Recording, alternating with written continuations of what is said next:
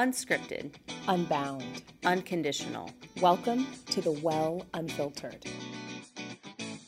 I'm Mindy, I'm Nicole, and we are the hosts of the Well Unfiltered podcast. where each episode you'll hear unscripted faith stories that will make you think. Unbound life lessons that will crack you up. I'm talking adjust your waistband laughter. But most of all, unconditional grace and love that will help you connect to God and to other women. Welcome to the Well. Unfiltered. Welcome back to the Well Unfiltered. We are happy to see you today. I'm Mindy, And I'm Nicole. and today we're talking about a topic. I do think that before you say the name of this topic, that there needs to be some kind of, who we have a really great friend of ours who edits these episodes, and there needs to be some horror film treatment or ominous music as we build up to this, because really it's a nightmare to talk about. It truly is. Today we're talking about submission. Oh my gosh. Yeah. I know. We're going there because this is the Well Unfiltered. That's right. So we go to these places. But Yes. this topic, Nicole, is one that I think I cannot deal with sometimes. I think if we were to take a poll right now, who would love to talk about submission, that there Hands are might going be. up. Can't wait. I wanted to hear this. Yes, because I think for women of faith, this is actually, it is a loaded topic. It can even be a traumatic topic. Absolutely. The idea of submission and its relationship to Scripture, it has caused so much pain and angst for women across the years. So why do you think we need to talk about it? I think we need to talk about it because of how it can be used to support negative, harmful, even abusive kinds of relationships between men and women. And to just give a little bit of disclaimer, as we continue in this series, we've said we want to talk about the things that people don't talk about in church. And it may seem, well, wait, people are talking about submission in church. But we would argue that they're talking about it in a limited way, and that it's only in the fullness of the conversation that we really understand the fullness of what God is calling us to do in relationships, and particularly marital relationships between men and women. I also just think that and I am a lover of alliteration. Yes. So those of you who had to listen to one of my sermons on doctrine, yes, I once preached a sermon on doctrine. I remember describing some of our engagement with Scripture as this obsession with a candy-coated Christ, and this idea that we want the easy, sweet, less substantive and hard parts of our faith. And submission brings up something that's uncomfortable, hard, and difficult, and yet to really call ourselves followers of Christ, we have to deal with it. Yeah. Well, and it's funny you talk about the candy-coated Christ. I love it so much. But I think this topic, it can be difficult, or it can be that candy-coated Christ. You just take it at face value and don't ask questions. And I think that's where some of the damage has come in. Yeah. So why don't you set the stage for us? When we talk about submission, what is like the key text that we go to? Ephesians 5. And we just happen to have this open Bible to open. Ephesians chapter 5. Yes. Yes. So if you are not familiar with this passage, this is Paul's letter to this church, and he's writing about, how to be in relationship with each other. And the heading in this Bible is actually the Christian household. Oh, yes. Yes. So I'm going to read this to you. It's Ephesians 5:21 through 25. Be subject to one another out of reverence for Christ. Wives, be subject to your husbands as you are to the Lord. For the husband is the head of the wife, just as Christ is the head of the church, the body of which he is the Savior. Just as the church is subject to Christ, so also wives ought to be in everything to their husbands. Husbands, love your wives just as Christ loved the church and gave himself up for her. Can I tell you a story from seminary really quick? Oh, I want to hear the story. So there was a really brilliant woman who I never had classes with, but one of my friends did. And they were studying like Akkadian, ancient Near East culture. I mean, like so brilliant. And I remember there were some feisty men that were like, women shouldn't be leaders. And they asked her once, they're like, well, you are a Bible scholar. What do you do with passages like this? And she looked at him with a straight face and said, I rip those pages out. Well, so that's one attitude there you could is have. one attitude. But since we are going to keep the pages in. We are going to keep the pages in. I wonder if we might start with what we were taught about this scripture. And I think that the first image that comes to mind, and this is where I'm aging myself, I remember when my parents' cars only had tape players. And you had to flip it over, like to get to the B side or the A side. And I remember only hearing this verse, not this passage of scripture. The verse around wives being subject to your husbands, and the husband is the head of the house. The rest of that was left on the B side. That was never turned over or examined in church. There was this focus on women being subject and less conversation or biblical unpacking of the rest of the narrative. I don't think I even heard a sermon or any Bible study on the fullness of this until I was in seminary. And I wonder if that's different from your experience. Yeah, I would say what was interesting about my experience growing up is that until I was in mid-elementary school, because my mom died when I was young, I had a single dad. So I didn't really see maybe these dynamics at play in my household, but I certainly heard them preached in our church. And it was a very, complementarian space where women have one role, men have one role. And so I grew up hearing that, but always maybe being a little confused about is this how this actually works? My Nana, who, my Nana and Papa kind of raised me, like she stayed home. She did a lot of those traditional things, but she certainly wasn't that submissive in their relationship. Like she kind of ruled it. So I just remember thinking, okay, I'm hearing this stuff in church, but I just don't know how this translates. Yeah. And I wonder if that's a question that our listeners or viewers, depending on how you're connecting with us today, can also share. When did you hear about this scripture? Is this your first time hearing it and you're like, what? Or have you heard it, and in what way was it presented to you? Because I think depending on how you heard it also shapes what you're expecting of yourself, your family, your potential spouse. And I wonder that because we saw this interpreted in limited ways, either not addressed or addressed in singular ways, what do you think we miss when we don't engage the fullness of this passage? And let me just share what I mean by fullness. The first verse you read said, "Be subject to one another as you are to Christ." And I probably was in my 20s when I realized that's how the passage started. Everything I heard previously was about wife and husband relationships and not this general, you need to be subject to one another, which informs this later discussion. Right. So what happens when we have that limited interpretation for you?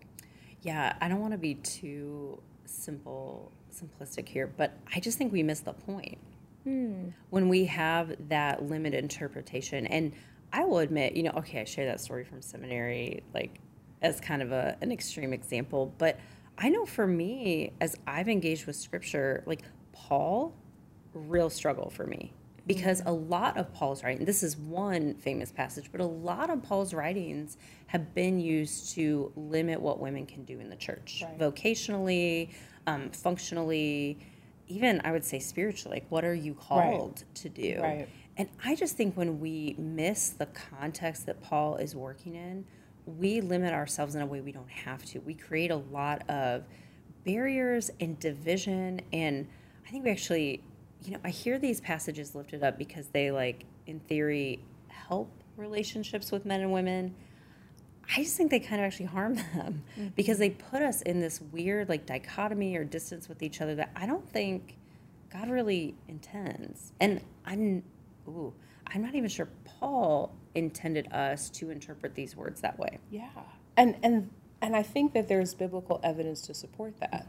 Because throughout Paul's writings, there's this pattern where Paul shares a universal truth and then applies it in this very contextual way. So, i.e., at the beginning of this narrative, be subject to one another. Now, I'm talking about you, Ephesians. What does this look like in your context? And some commentators suggest that in the church at Ephesus at the time, there was this disrespect happening between men and women and wives and husbands, and Paul is attending to that. There's other commentators that when he's saying, women, be quiet in church, that there were women that were literally like, hey, like all the time, like, actually, we need you to be quiet. But he's talking about that particular context because then you look at other writing where he's saying, the whole body of Christ is important. There's no piece that's more important than the others. And you're trying to figure out how to wrestle with what seems like this equitable and egalitarian way in which Paul calls everyone into the body. You have a purpose, but then provides these limits. And I think that's why contextual reading of the Bible matters, as you're saying, because he's talking about what's happening in that community. And if we are not willing, and we don't always have the time to do these deep historical dives, then we have to, I think, take the time to engage in our faith and ask questions maybe that we're not asking. And as we hear some of those answers, we might get a different story. Yeah, and are we open to our minds or our sort of molds that we've made? Are we open to those things changing? When I read passages like this and I think about these kind of topics and I think about my own faith journey, I just think, what are we holding up as the loss here if we were to read it in a different way or let this mean something that maybe it hasn't meant for us in the past? Like what's the fear there? And so I feel like if you're someone who you're hearing this conversation, you're like, I don't know if I track, or this is kind of hard for me. I would just invite you to create that space for yourself to explore, like, what do you value? What's the possible loss? And then maybe what's the invitation that God has for you as you engage with Scripture, whether it's this passage or, the other parts that are confusing and big. And I mean, that's such I think, an important question, because biblical scholars would say that's exactly what Paul was doing. That as we keep reading this narrative where Paul starts with, wives, submit to your husband is the head of the house, and then continues on the B side of the track that no one plays, husbands, love your wives as Christ loved the church. Putting those words together, husbands, love your wives, was a revolutionary idea in the ancient Near East. Women were property. Yeah. Women were had no legal standing. Women were if their husband died, they were looking to a male child or relative to connect to, because they literally had no authority. And here Paul is saying, you need to love your wife the way that Christ loves the church. And that is a totally different possibility that's being suggested. And there's also a totally different understanding of what love is. So, as I think about coming up on this Christmas season, like every year, I'm going to watch Love Actually. Yes, you are. And I am as well. Absolutely. And I'm going to just sit there and cry, even though I know what's going to happen, because love is all around us. Yes. Like, it's just, yes, the prime minister is dancing. Yes. And is Hugh Grant. That's what's going to happen. Yes. And this took a turn, but I'm here for it. Well, here's the turn. The turn is that we make love that romantic comedy. And Paul is reminding us that God's love is sacrificial. Right. God's love is not, putting up the sign or running to the airport. It's, I will lay down my life for you. Mm-hmm. And in that is submission. Mm-hmm. And so then when we read this passage, it's not just about wives, you follow your husbands, but also husbands, lay down your life for your wives. That's mutual submission. That's what Paul said at the outset that none of us highlighted because we're only talking about what women should be doing. Right. And I think that we miss that when we've limited our interpretation. I wonder, as we think about that, Mindy, and I invite those that are listening to think about how this limited interpretation may have affected you, how you've seen it affect the lives of other men and women. I think when we started this conversation, we said this has affected women in these negative ways. But as we're having this conversation, so too men and children and families and systems. Yes. I wonder, where have you seen the impact of interpreting this passage in a limited way harm others? Mm-hmm. I just think of maybe all the missed opportunities that I've seen, especially like as someone that sits in the church space. That's where I think of this the most. I think of women who like may be called to preach, and that opportunity is never there for them because that's not something we can do. I think about one of my friends in a previous context who, when she would preach, they would say that she was teaching or sharing. And it was just these limits. And that is just it's so harmful. It's so tragic. It's such a loss. We lose like the multifaceted nature of who God is when we limit it to one gender being the head or the authority. And I think we miss out on sort of the fullness of God and the fullness of community. Yeah. The phrase that's coming to mind as you share that is that we have limited God's imagination for us. Yes. And what a tragic thing that is. I have a friend whose parents were both able preachers, and they ended up divorcing later. And the quote that she used as her parents were divorcing was that her dad was saying, "There's too much gospel in one bed." Whoa. And that phrase has always stuck with me because I'm married to a preacher. Like, wait, what? Is there, like, how do you measure that? Oh my gosh. But as I unpack that, I think it's an assumption that there's a relationship between gospel or preaching and power and authority. And both of us can't have that power and authority. Right. And assuming that in marital relationships, both people cannot have power and authority. So we have to create this hierarchy. And what Christ is actually subverting is that kind of power structure and calling us to live sacrificially for one another. It is so much easier to just do the defined role. It's harder to live into the fullness of God's imagination. That requires faith, not only in God, in one another, but also sacrifice. Like I, in my marriage, we talk about mutual submission, and that's a foundation of our marriage. And I suck at it. I don't like submitting what we're going to have to dinner this evening. And to constantly share life is a faith exercise that not only women need to experience, but men and women need to experience. So in limiting that imagination, I think we often, we forego the opportunity to have kinds of relationships where we're sacrificing with and for one another, and the blessing that comes out of that.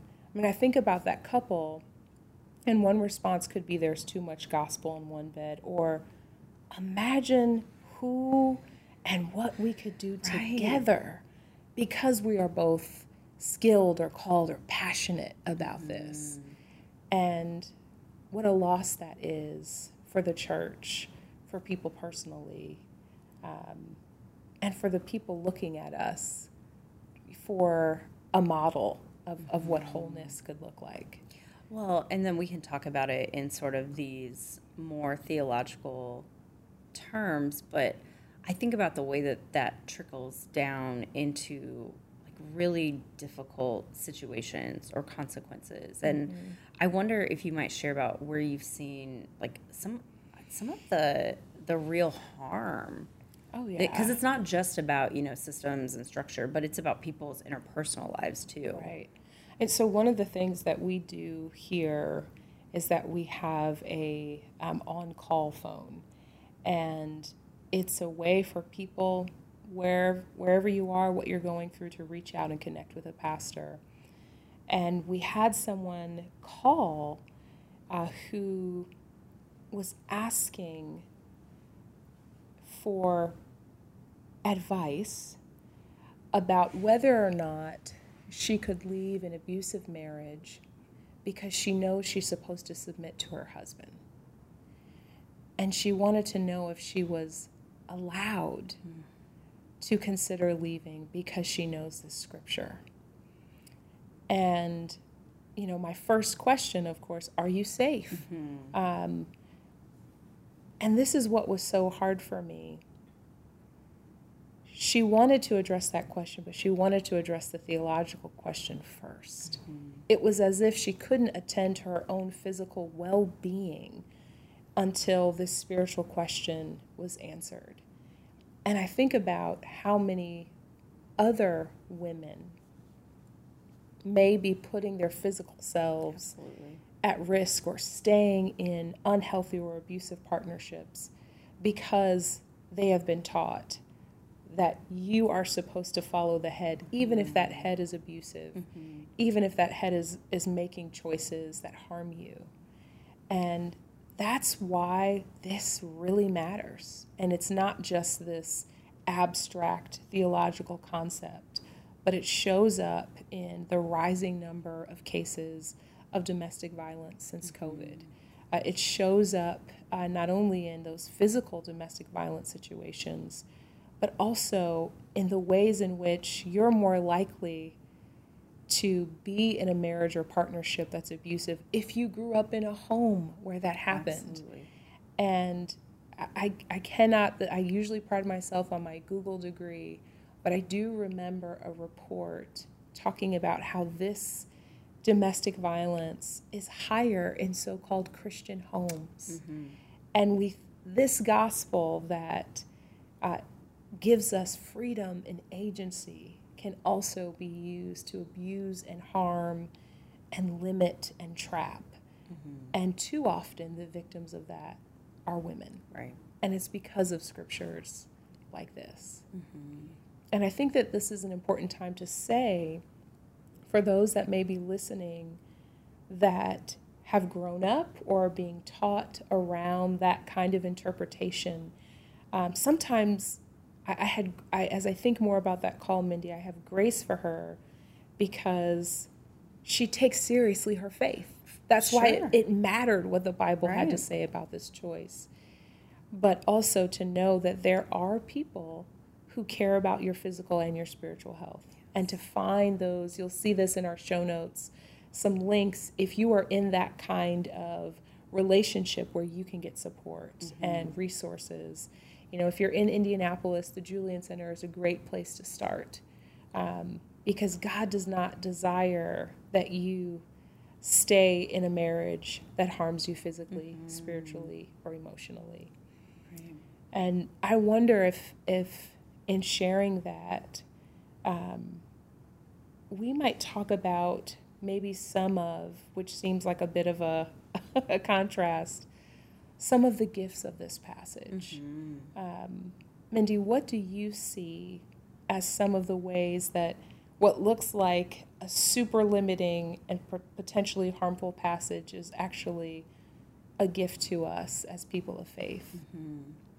Well, I think the gift is that we're invited to maybe love beyond ourselves and our own, impulses. Like I think about my own marriage, and you have a very extroverted person married to a very introverted person. And when we first got married, we lived across the country from everyone. And so I would just tell Zach, oh, so-and-so's coming to visit for a week. And it just would stress him out so much. I mean, he hated it. And he finally sat me down and was like, I'm never going to tell you no, but I need you to ask. Just so I can, have some sort of feeling of, autonomy in our house. And I was like, oh, right. Because I'm just, throw open the door, say yes. And that would not work with us. And so it helped me get a little bit outside of myself. And I think when we love people, whether it's in a marriage relationship or any other, I think the best way that we love is by thinking beyond ourselves and putting the other people first as it's healthy and safe. You are reminding me of two things that I think are gifts from this passage. One, I haven't thought of in a while. It's probably because it convicts my own bad marital behavior. I grew up in a household where my dad made, I would say, 98% of the financial decisions, and yet made them and pretty much expected my mom to implement them. And so it can be hard to implement something when you're not invited to help decide what those things may be. And so my parents' way of communicating, my mom was a yeller, and my dad was a runner. So you're yelling, I'm running away from the yelling. And I think that would frustrate her, so she would yell more, like, hello, are you hearing me? So, and my husband says this all the time. So I'm from a huge family, and he's from a very small family. So the first time he came to a holiday dinner, he's like, it is loud as hell here. Like, I don't, why are you all screaming? I'm like, because there's a lot of people. Like, you've got to be heard. Yes. And I thought that was completely normal. And I also took that yelling paradigm into our marriage. I remember one time, I think this was over the cereal bowl. This is like a milestone in our marriage. One of our biggest first arguments over who left the cereal bowl in the sink and didn't wash it. It wasn't me, it was you. And I was raising my voice. And Javon very quietly said, do not yell at me. And I was like, what? And he's like, when you do that, that not only makes me want to stop listening, but it hurts me. And I was like, shame bubble. Let the shame bubble surround me. And I will never forget that. Because I think when you talk about what this invitation that this scripture has for us, part of submission, I think, is submitting the pattern that I had and creating a new pattern in partnership with you. That's good. And I am a loud person, and he does not speak at the level that I talk. And I have to be mindful of how my behavior affects him. If I want him to be mindful of my behavior or of his behavior and how it affects me as well. And then I think the second thing, and this is what I will say about every just crazy scripture that Paul writes, because there's a lot of them. This is why we have a Bible as opposed to verses. Yeah.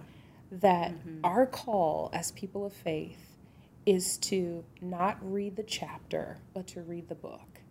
Because when you compare this image of marriage to Proverbs 31, which I know we will eventually have a whole series on Proverbs 31. And Proverbs 31 has been used in some ways to harm women at different times. But if you read that scripture, the proverbial woman is a woman who is making decisions about the household. It literally says that she considers a piece of land, a field, and then she buys it.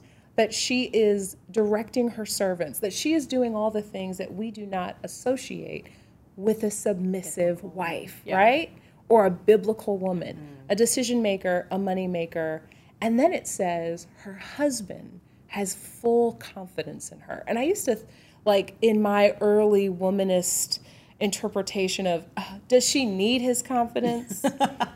Yes. Like, what it's saying is actually the antithesis of the way women were interpreted, in that to have a man who says, I have full confidence in someone that is legally considered a child, that's disruptive. It is a big deal.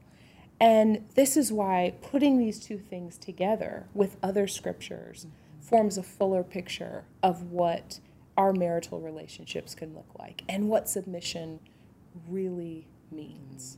So I think that if you're still thinking, I don't know if I buy this, that's okay. I think if you're ready to get the tattoo, I'm a submissive wife, that's okay. I'm not going to get one, but I thank God for you that we are in relationship. What's your final thought on this topic? Yeah, my final thought goes back to actually a time before I was married.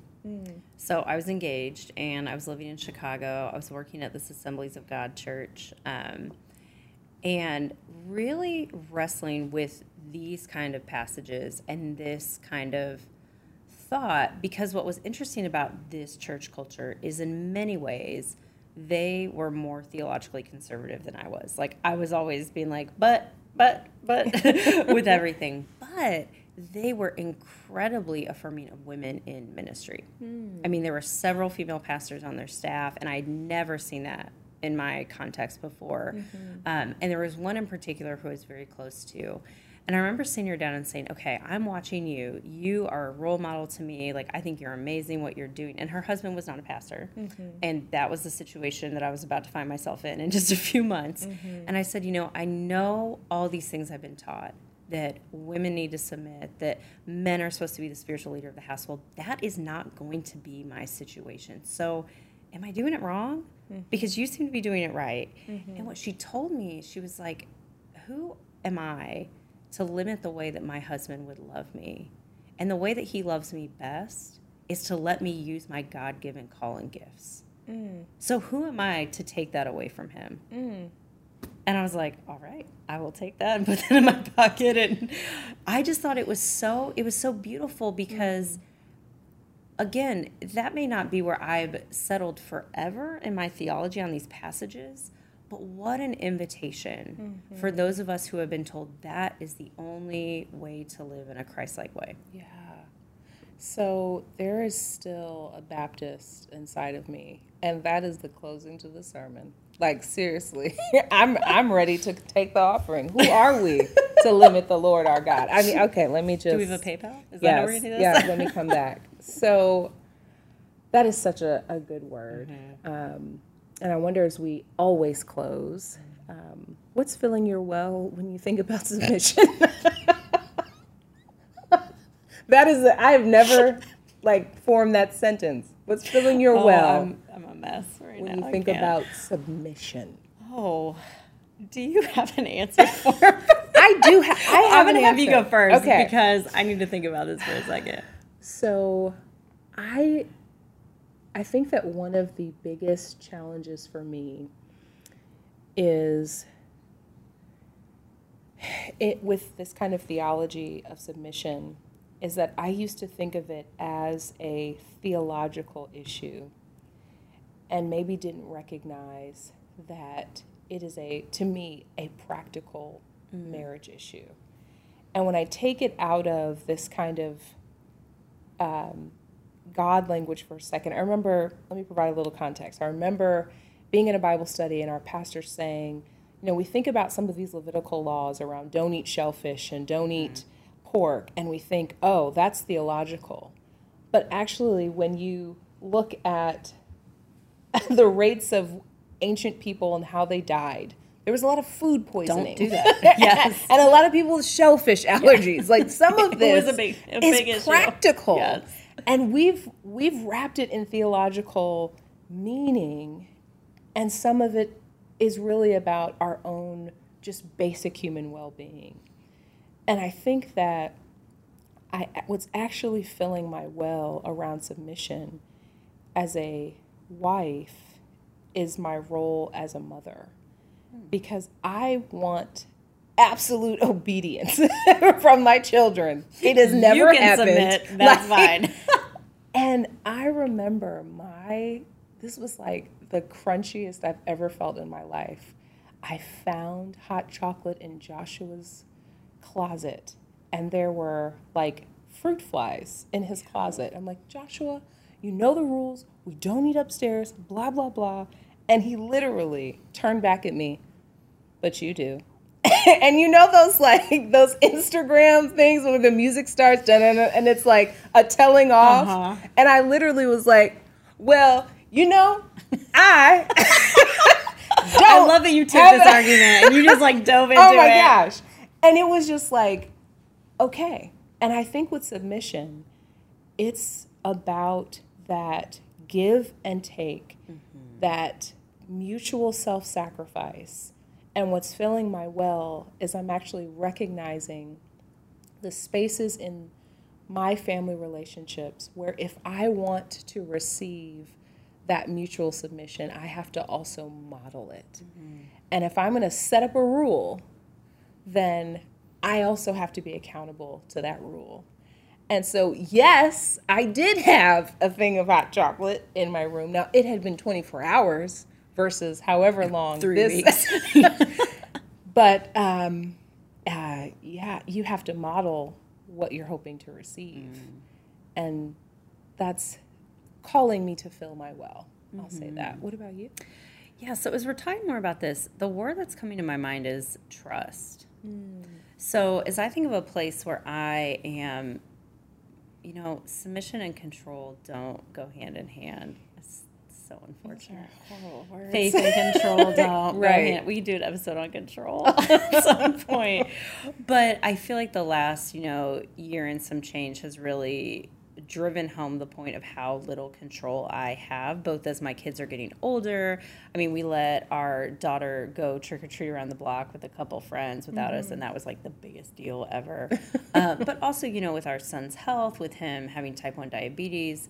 And for me, as I look at that, like, as much as I angst to admit this, Zach is in many ways better at managing diabetes things. Like, he's better at math. He's better, he's a little more confident in it.